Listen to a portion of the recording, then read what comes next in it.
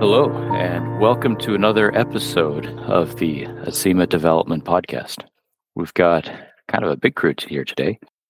There's myself, Mike, who will be hosting today. We've also got Ramses, Dave, Eddy, Justin, Sergio, and Freedom with us today. We are going to be talking about unit testing. Very specifically, let me give a little context here. I want to approach this in kind of two ways. We're going to be talking about a specific unit test framework that we use a lot in Ruby called RSpec.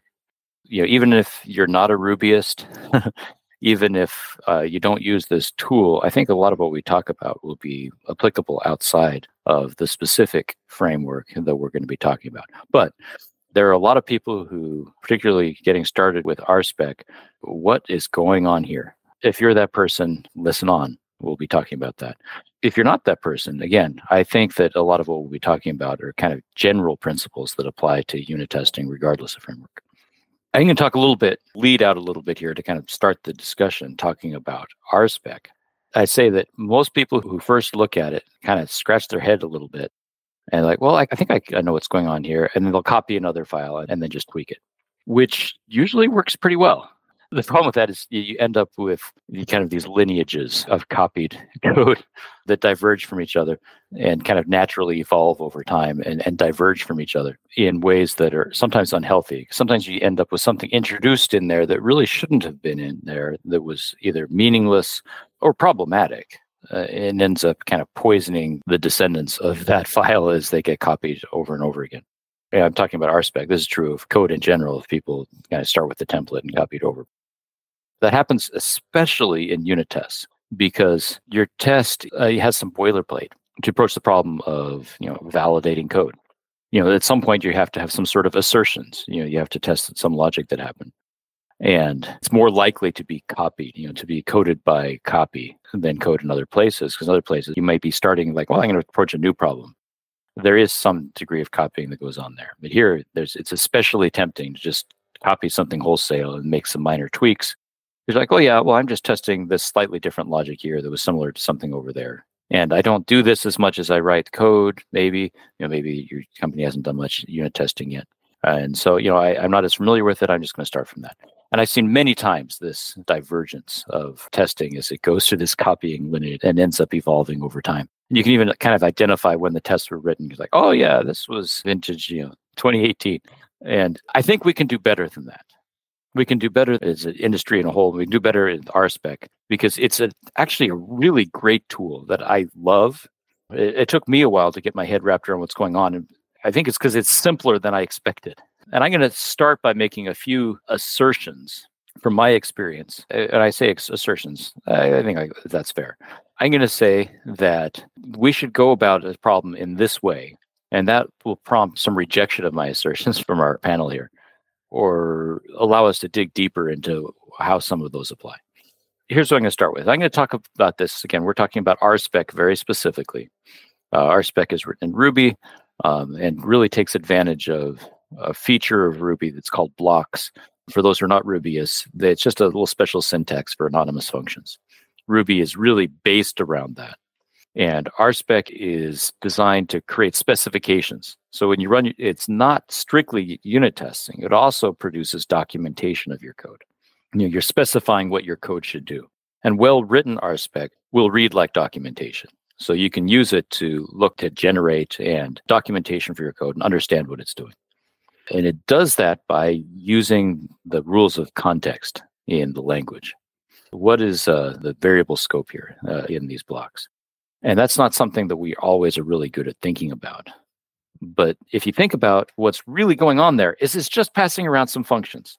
It registers something somewhere. Right? I haven't even dug into the code that much, but it's taking these anonymous functions that you pass into the specifications and registering them so that it can execute them later with some documentation that prints them out. So you think, well, I'm just going to create some code that it'll run at some time.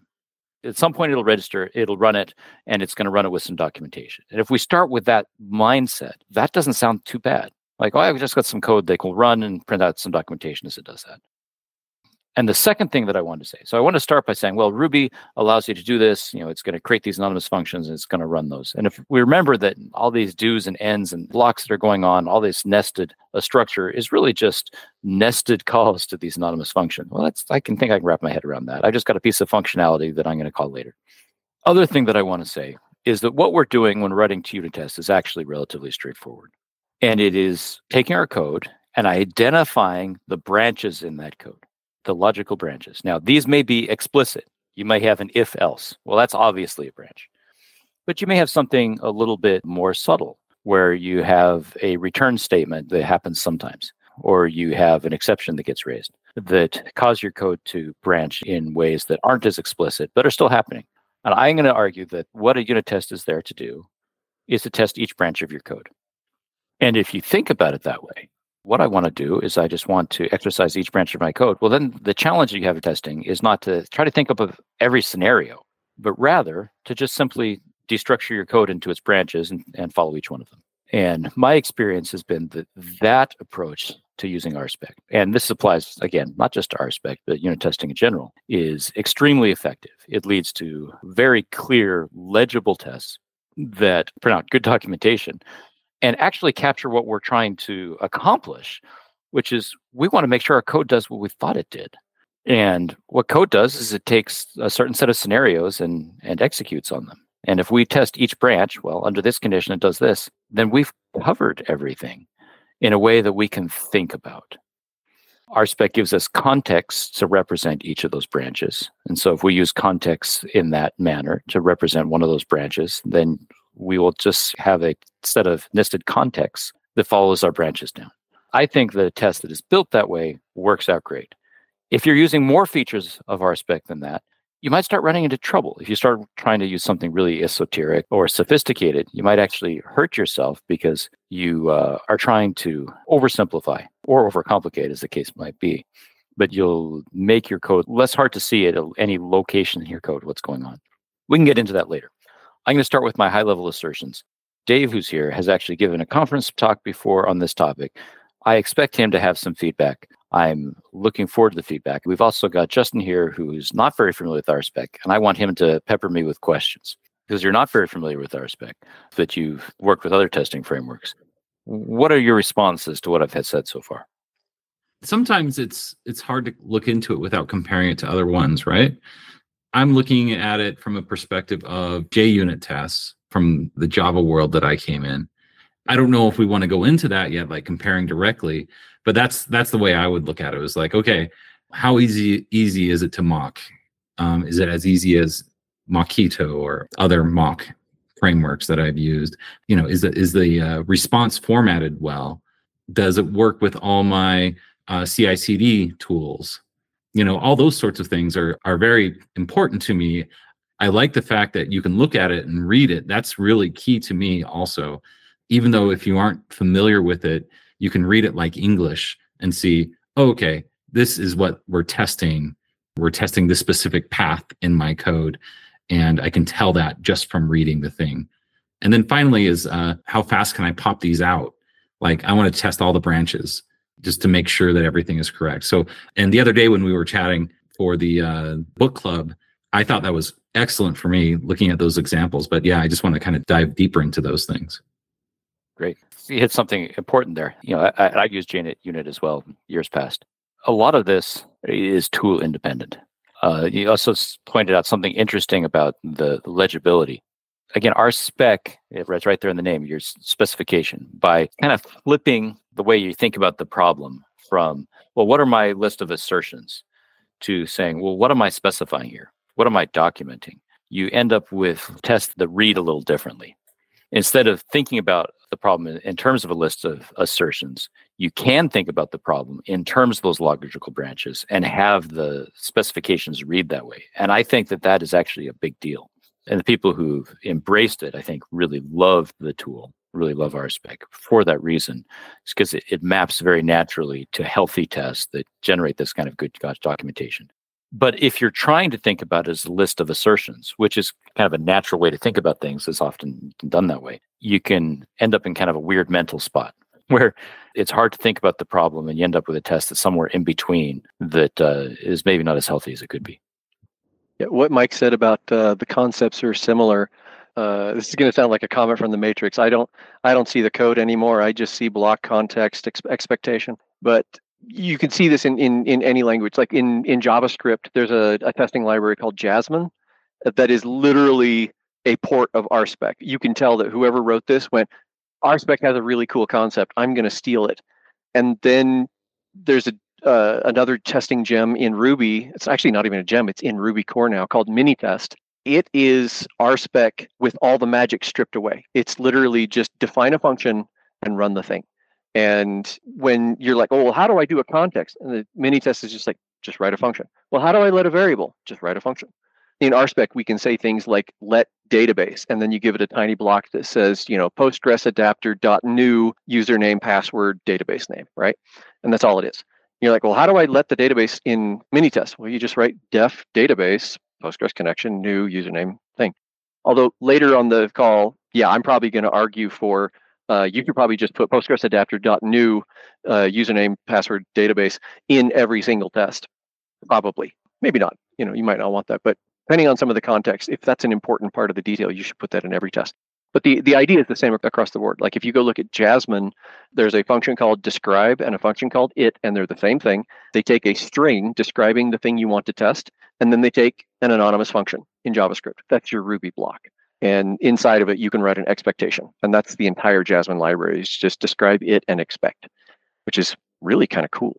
Another common parallel is like I've seen people that will organize their test suite where they will make a subdirectory for each object that they want to test. And then in that subdirectory, they'll describe a condition as another subdirectory.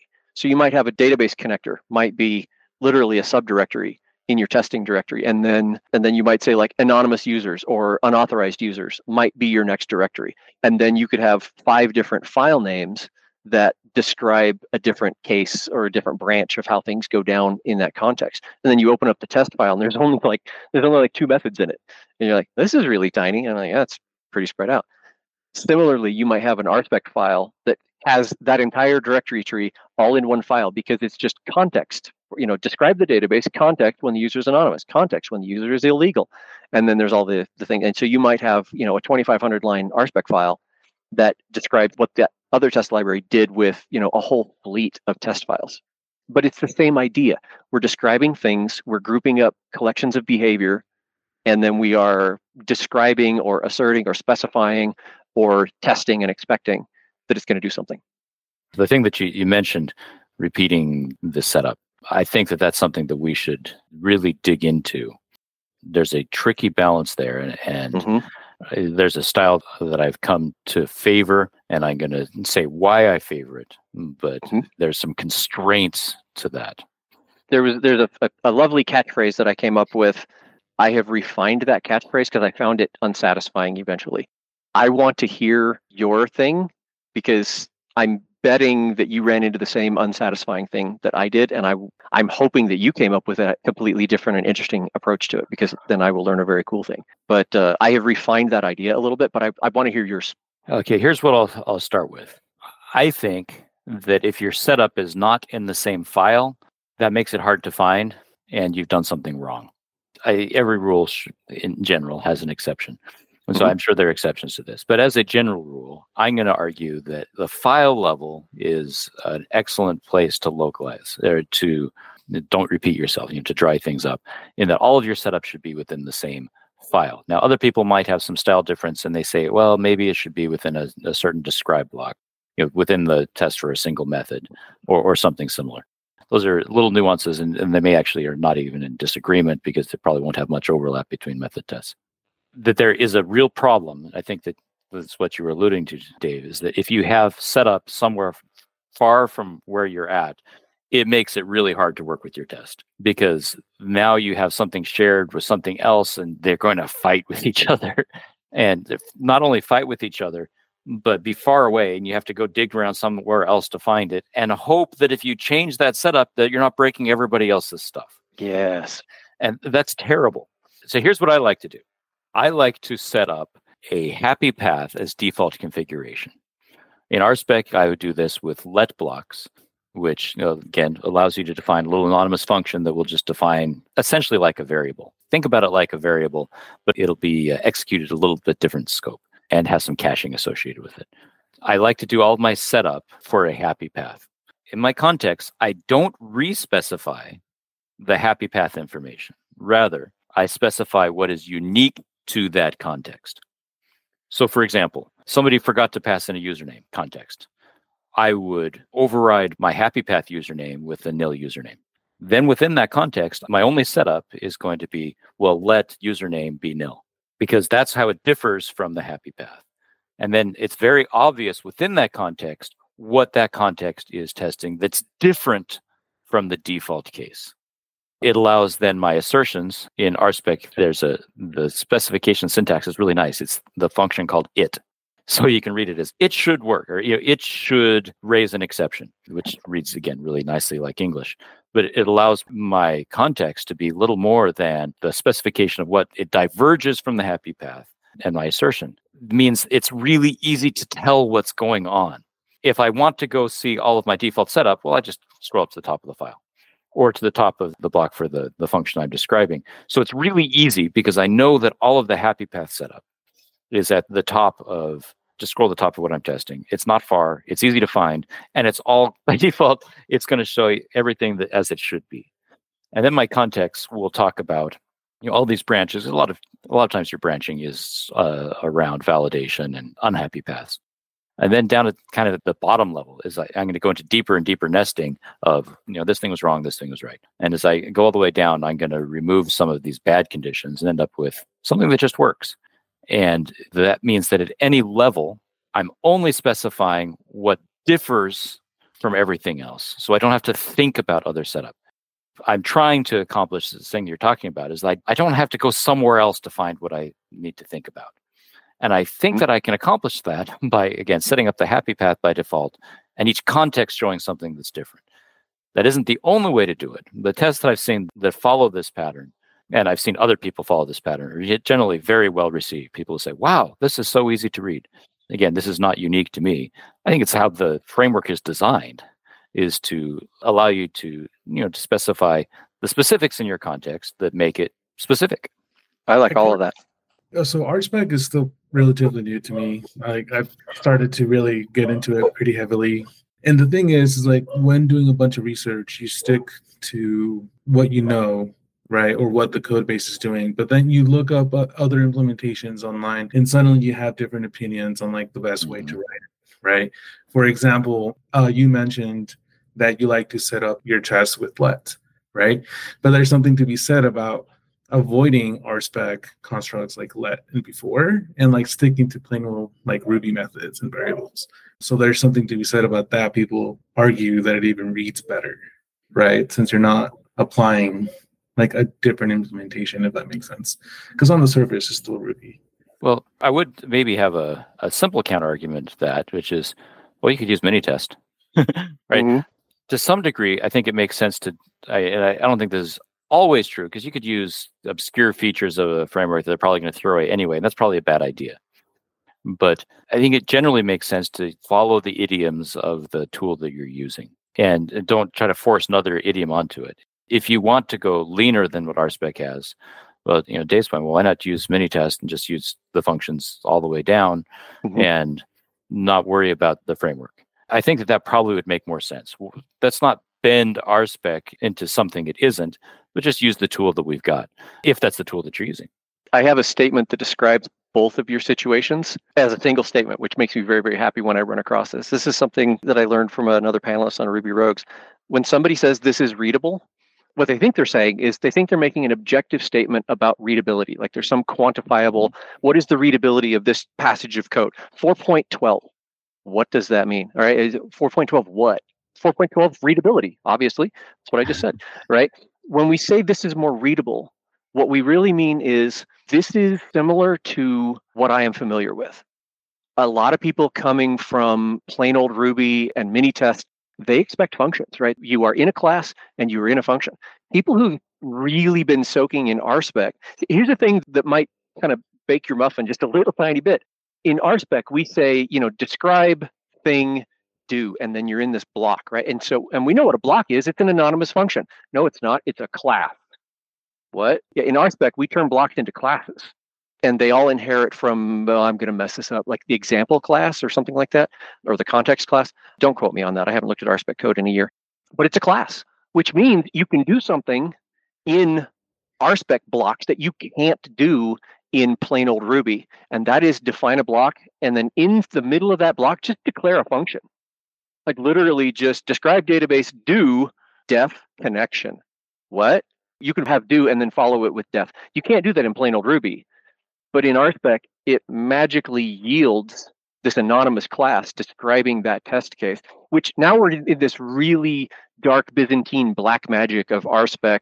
There's people that like prefer mini-test. I don't know if this is still the case, but the source code to mini-test used to be printable on 2 pages. And the source code for RSpec was a document about this high, which can make it hard to wrap your head around what is the test framework doing. The reason I love RSpec is because I don't need to know what the framework is doing. Describe thing do. In my do, I'm going to use lets and its and contexts, and that's all I need. But yeah, sometimes you're like, hey, I want to describe this thing. So when we say readable, what we mean is what is familiar to me.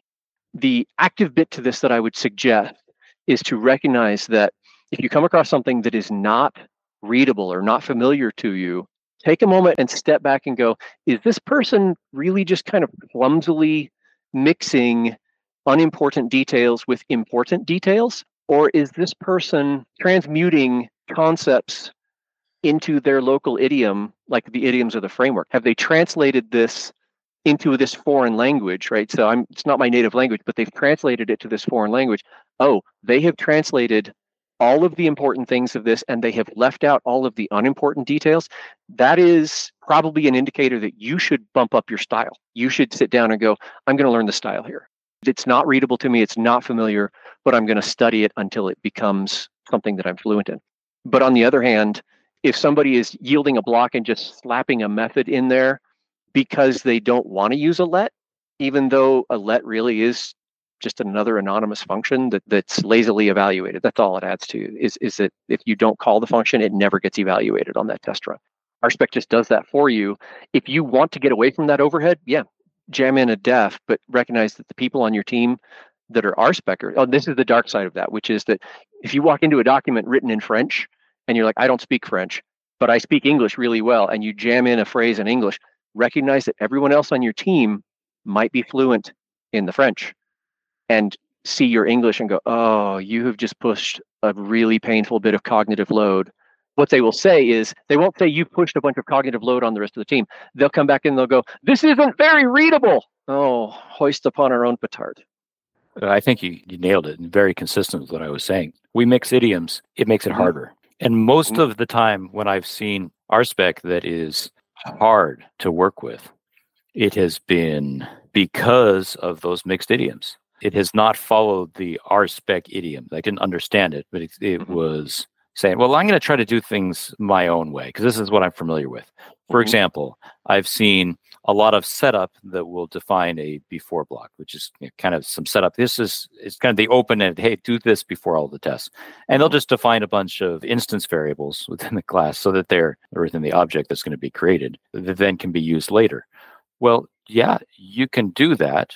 But once you've done that, it really doesn't look like RSpec anymore. You've basically just written your own test framework, and it doesn't follow the conventions of the framework we're using, and it forces everybody to bend around it. And that happens, I don't think deliberately. People just think, well, I think I've seen something like this. Let me try that. And not thinking about the fact, well, this really is just a set of anonymous functions. And if I'm doing it differently, I'm probably doing something wrong. That's really well said. So winding back a little bit, I said that I had refined this idea a little bit. And then you actually gave a different angle to it, which excites me because that's what I was hoping was a different viewpoint of this. The thing that you talked about, if like something is in another file, it's more painful. And what I've come up with is kind of Newton's law of gravity, but for cognitive load. And cognitive load is the mass of what you're testing times the mass of the thing that you are including divided by the square of the distance between them. Okay, that's fun and fancy and math nerdy. Here's what I mean. If you are in an it, like when I do 40 plus 2, it should be 42, or I expect it to be 42.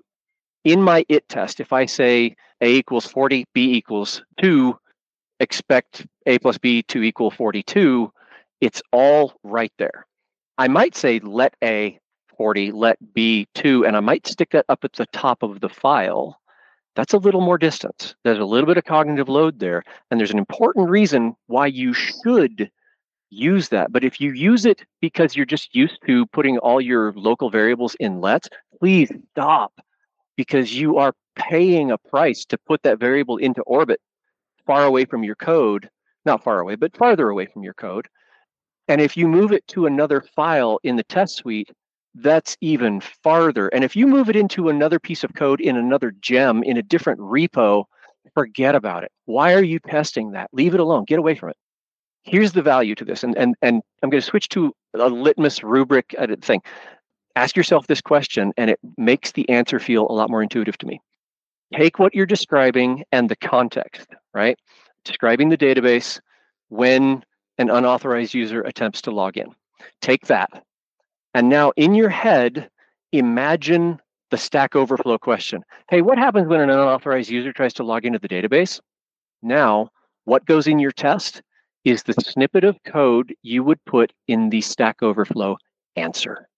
Now think about that. If you say unauthorized user connecting to the database, and this is on a Postgres forum, I'm probably going to say Postgres adapter.new username, password, database, because anybody just reading this web page needs to know what kind of database class are we using. Are we using the ODBC class? Are we using the Postgres? Are we using the PG gem? You need to show that. That's important. And you might sit there and go, every single test on the database has got to connect to this database adapter. Yes, because somebody who comes to Stack Overflow doesn't care about the 23 other things that you are testing. They just care about the one thing that doesn't work.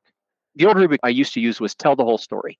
And it made it real easy to put duplication into your code, or to get repetitive needlessly. So you're going to say Postgres adapter new, username, password, because somebody reading this is going to want to know, where did this connector come from and what flavor is it? And then you can have your assertion. If something is relevant to the way the test runs, and in RSpec we might do this with a context, I will put those in a shared bit of code in the same file, like a before block or a let statement, or I won't ever use a shared context, but I don't want to talk religion. That's just me being religious. The idea is, so you've got somebody that coming in and they're like, what happens if we try to log in the database when some other thing, when we have 7-bit arithmetic turned off, which, why does that matter? I don't know. There's some weird detail that 8-bit versus 7-bit arithmetic it's important. So, okay, it's not super important to this exact test, but you're not going to be able to sit down with a blank install of Ruby and get this test to work. You're going to need this. And you can pull that out of the test. But remember, everything you pull out of the test, imagine somebody sitting next to you reading your Stack Overflow question, and they go, hey, what's this? And they point at that variable. If it's something that you go, oh, it's this. Oh, yeah, it's the arithmetic base. Oh, okay, got it. That should be in the same file. We're going to put it into orbit around this test, but low orbit, right? We're going to put it in the same file, or maybe in a before block of this context, right? So it's only up 15 lines from this bit of code. But if it's something that somebody goes, what is this? And you go, I don't even want to talk to you about that. That shouldn't be in the file. That could go away. That is something you should pull out of this thing and move it very, very far away. You sit down and you say Postgres connection, blah, and then you do devise or warden login, and somebody goes, what's this devise thing? Dude, devise is a whole Ruby gem. It's part of your system. It was part of your application setup. I don't want to get into that. If that's not working, we need to have a completely different conversation. And that might be what's broken. That might be why you came to Stack Overflow. So I'm going to give you just enough of a hint, which is I'm going to use this thing, but I'm not going to tell you what it is. And when you go looking for it, it's very far away. When you go far away, you start to drop context out of your brain because the cognitive load gets heavier and heavier and heavier. I argue that it increases with the square of the distance. The further away it is, the more and more and more it gets harder to hold in your brain. If you get out 2 files and into another gem, you're not going to remember what you came to this little test Stack Overflow answer, right? This little test answer that you got. You're no longer talking about that. And that's good if that is what you wanted to make happen to the reader. Devise is broken, we need to have a different conversation. The problem you think you're having, which is this user is logging in weirdly. No, we need to have a different conversation. Your warden setup is completely broken. That's the thing that you push far away. You need to have Ruby compiled for ARM versus Intel. That's a completely different conversation. But think about it. You need to have that before that test will pass. But that shouldn't be in this test. It's not relevant to this test. Make it far away, very, very far away, right? Literally RSpec at a bash prompt and you hit enter. That should not work if your ARM versus Intel is broken, and it won't, which is great. Don't drag that into every test. Don't say, yeah, compiler settings set to, right? It's distracting. I think you hit on something that I'd like to build on a little bit. You talked about some things should be far away. And it comes back to what I was mentioning kind of briefly near the beginning, which is about variable scope. I think that setup should be scoped at the minimum distance that it can be and still work. At the minimum, everything would be in the block, in the it block, right? That's interesting. And I think that the answer is no. Okay. Because if something should be far away. Okay, sorry. I think I just picked up your breadcrumb. Go ahead. If you put everything minimally far away so that you don't have to repeat ugly setup, right? A setup that is hard. Now, easy setup, something that's trivially easy to set up, like let's say, well, I want every usage of the integer 1 to be shared across my whole app. And so I'm going to set up a global constant of 1. So if anybody wants to use the number 1, they should use that constant. Well, that is abuse of the system. That was set up that was trivial, and you're actually making things worse by making it universal. Because it has nothing to do with the database login.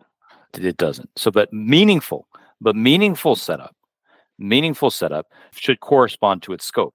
And so, for example, in your example of properly configuring your database connection, that's probably global for your application. And so that should be configured at a global level.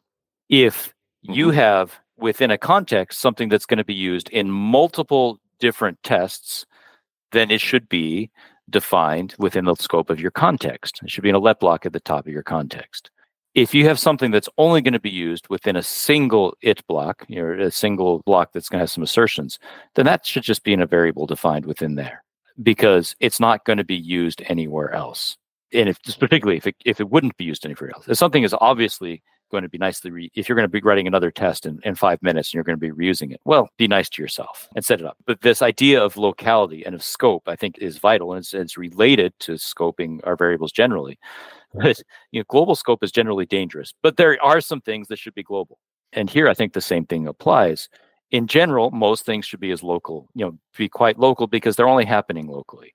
But if you have something that's going to happen within the context, well, it should be in the context. And if you have a wrapping context where it applies, we'll define it there. And define it in RSpec in a let block so that you can override the value. Here's an example. If I have a list of parameters that's going to be passed into something, something's got named parameters, say, and it's got a list of 5 named parameters. Well, there's some setup involved in calling the constructor, right? You got to call the constructor with these set of 5 parameters. And if I repeat that everywhere in the file, it's a lot of visual noise. There's some overhead that I'm going to have to fight with to say, okay, to dig through all of that setup in every test. So I think it makes sense to use RSpec's feature for that, which is subject. And I could define my subject with, I'm going to instantiate this class, and then maybe within my particular describe class, I'm going to call methods on it. But I'm going to do that instantiation elsewhere. But I'm going to have a let block for each of those parameter values so that if I need to change the parameters, I can easily override it anywhere. Now, there's a place where I think that having some shared code actually makes it easier to read because I've removed visual noise. And the scope that that's in is within the scope of, well, it's really my unit test, right? Because I'm testing this shared within the class or maybe shared within the method. That is shared scope. They're using a shared thing. And that way I only have to override what's not shared. But if there's something that's really only going to be used locally, well, yeah, it should be defined as a local variable because it doesn't apply anywhere else. I like that. There's a thing that you were saying that was kind of putting my hackles up, and then I think we're actually mostly on the same page. And that is that there's this notion of using exemplary data. Now, this is we talked before the call about artistic versus implementation grindy details, right? It's like Minitest, you have to write def thing, and RSpec, you have to write it do. That's not art. But then you get into what are some artistic things? These are things that could be done either way. It compiles just the same, and different people find it appealing. And exemplary data is one of these things. And I really like this. Let's say we've got some custom integer class and it needs to do addition. Or no, actually, we've got an accounting class that is going to add these things up. We don't actually care how it's doing the addition. We just care that the addition is correct. And this is the thing that I used in my talk where I said, I would not use let A be 5, let B be 7, expect A plus B, and then let answer be 12, and then expect A plus B equals C. I would never do that. And the reason why is because I have had cases where A and B were both nil, and this did not throw a null value exception, and C was also nil. And I'm looking at this test seeing, oh, A plus B equals C. Okay, cool. No, your whole system's broken and your test isn't telling you that. But if I give you a piece of code that says, expect the adding function on 5 and 7 to equal 12, you don't have to look at anything else.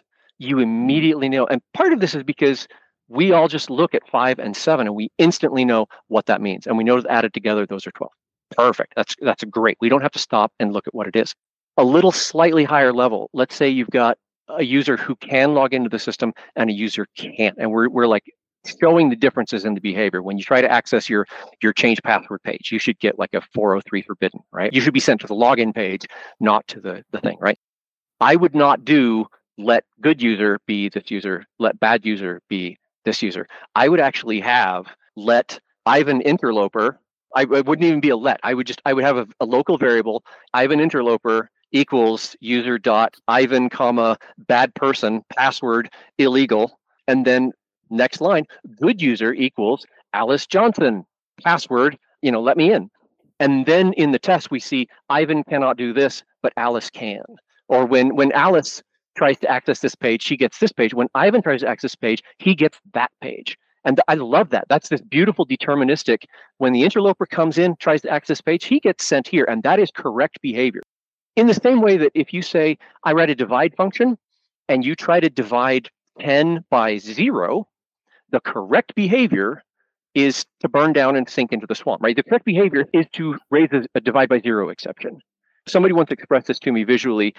They had just bought a hybrid electric car, and there was this great big, like 6 inches on a side, yellow warning of a stick figure being struck by a lightning bolt while trying to put their hand inside the battery compartment. This is a pretty clear message, but he described it in terms of an RSpec expectation. He said, if you stick your hand inside this box, you must electrocute yourself to death with 30,000 volts. And I'm like, what? The correct behavior is be electrocuted to death. Sorry, that's kind of weird content warning. But anyway, right? Correct behavior is to burn down, fall over, and sink into the swamp. So specify that, right? Well, what you're saying is actually very much in line with what I was saying.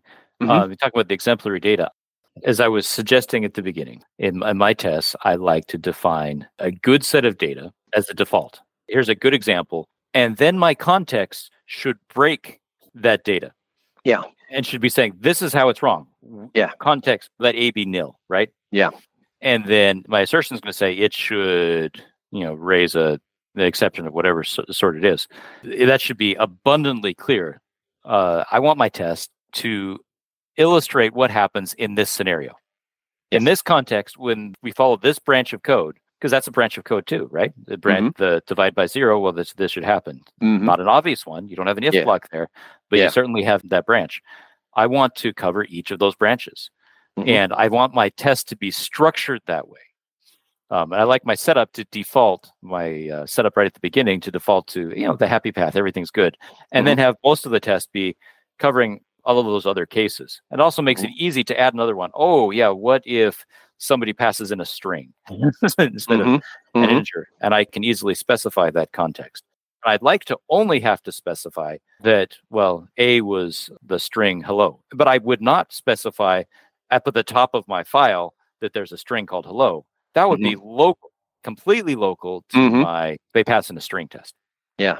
There's 2 bits to this, and we might be in violent disagreement. Or my answer might be, we can still be friends because I believe in love the sinner, hate the sin. We're talking about like the distance, and I keep using this stupid law of gravity, right? What's the hardest place to keep a rocket? The answer is not on the moon or across the solar system. I mean, those are really hard places to put a rocket. The hardest place to hold a rocket is about 500 feet off the ground. And so for anybody listening, we should put this in the show notes. I gave a talk called Some Truths About Some Lies About Unit Testing. And in that one, I talked about, not using lets, not using these things, and the cognitive load on the distance. So then we're in agreement. Possibly. What I talked about in this, that we had a code base kind of implode where we were getting these JIRA tickets, a feature request. Please make it so that the user can put favorite color on their profile. Right? This is just one piece of data added to a user. It shouldn't be a problem, but it would break everything. And I would go to fix it, and I would find out that users were actually defined in a shared context way over here.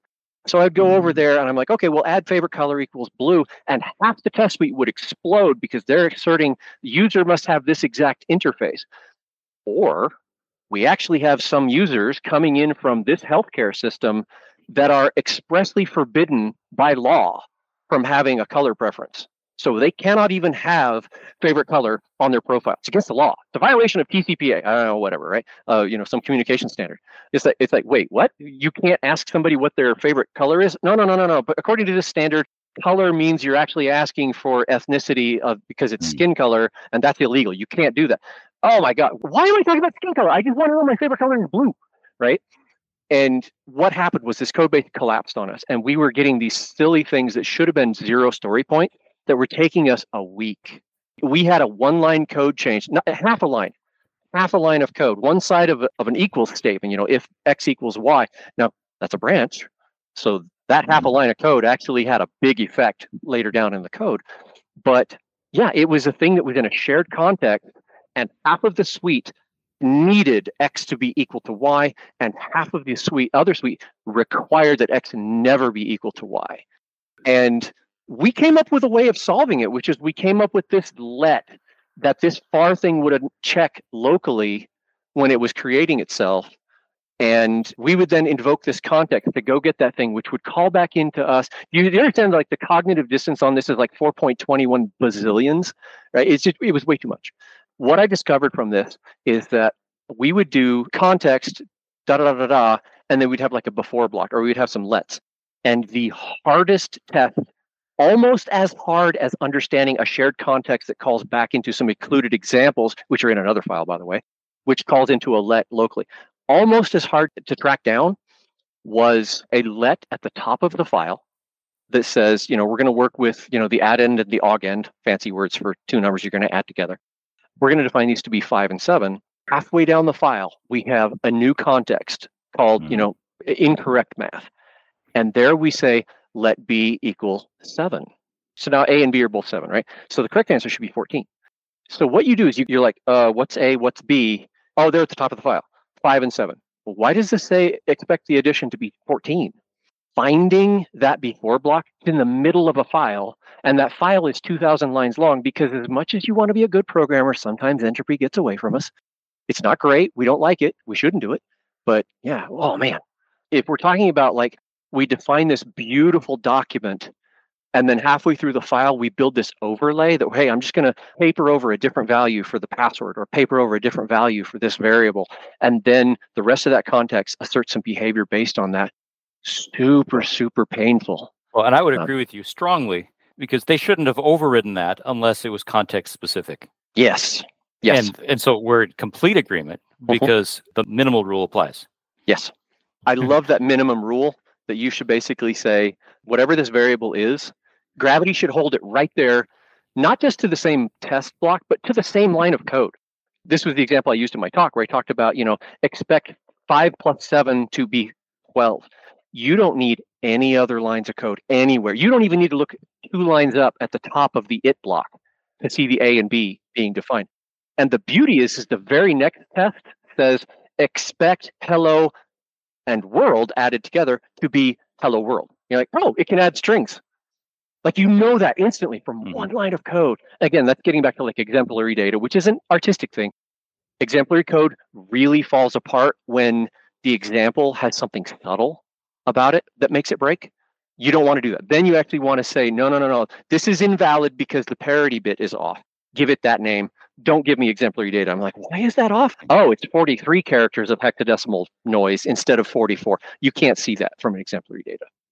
I will hammer one last time. Imagine you are reading the Stack Overflow answer. Or if you're older and you remember like MSDN, which was this thing where you could say, hey, how do I log into the database? They would give you like 7 lines of code in whatever, Visual Basic or C++, whatever language you were working in, would give you 7 lines of code. And those 7 lines would compile because everything was defined, everything that you needed.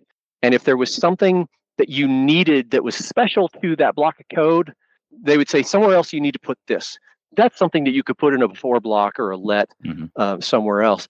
Everything else was gone, but everything that needed to be in the answer to that document to give you everything you needed to know was right there. And it's beautiful. I will tease this. If we do another episode, there's a difference between duplication and repetition. In a unit test, you should not dry up your code. Dry is don't repeat yourself, right? In unit tests, I agree with that's a whole other episode. You want to do wet, which is write everything twice or thrice or whatever. Duplication is not the same thing as repetition. An example of that was those users that one of them had to have color and one of them couldn't. Those were completely different classes of objects. Why were we reusing the user class for that? Answer, because it was duplication. We dried it up. Oh, it hamstrung us for a week to add that 0 point feature. I'm done. I love you guys. Let's do another episode. Thank you to all our listeners. Hopefully, you've gotten some greater insight on how to use RSpec. Talk to you next time on the Acima Development Podcast.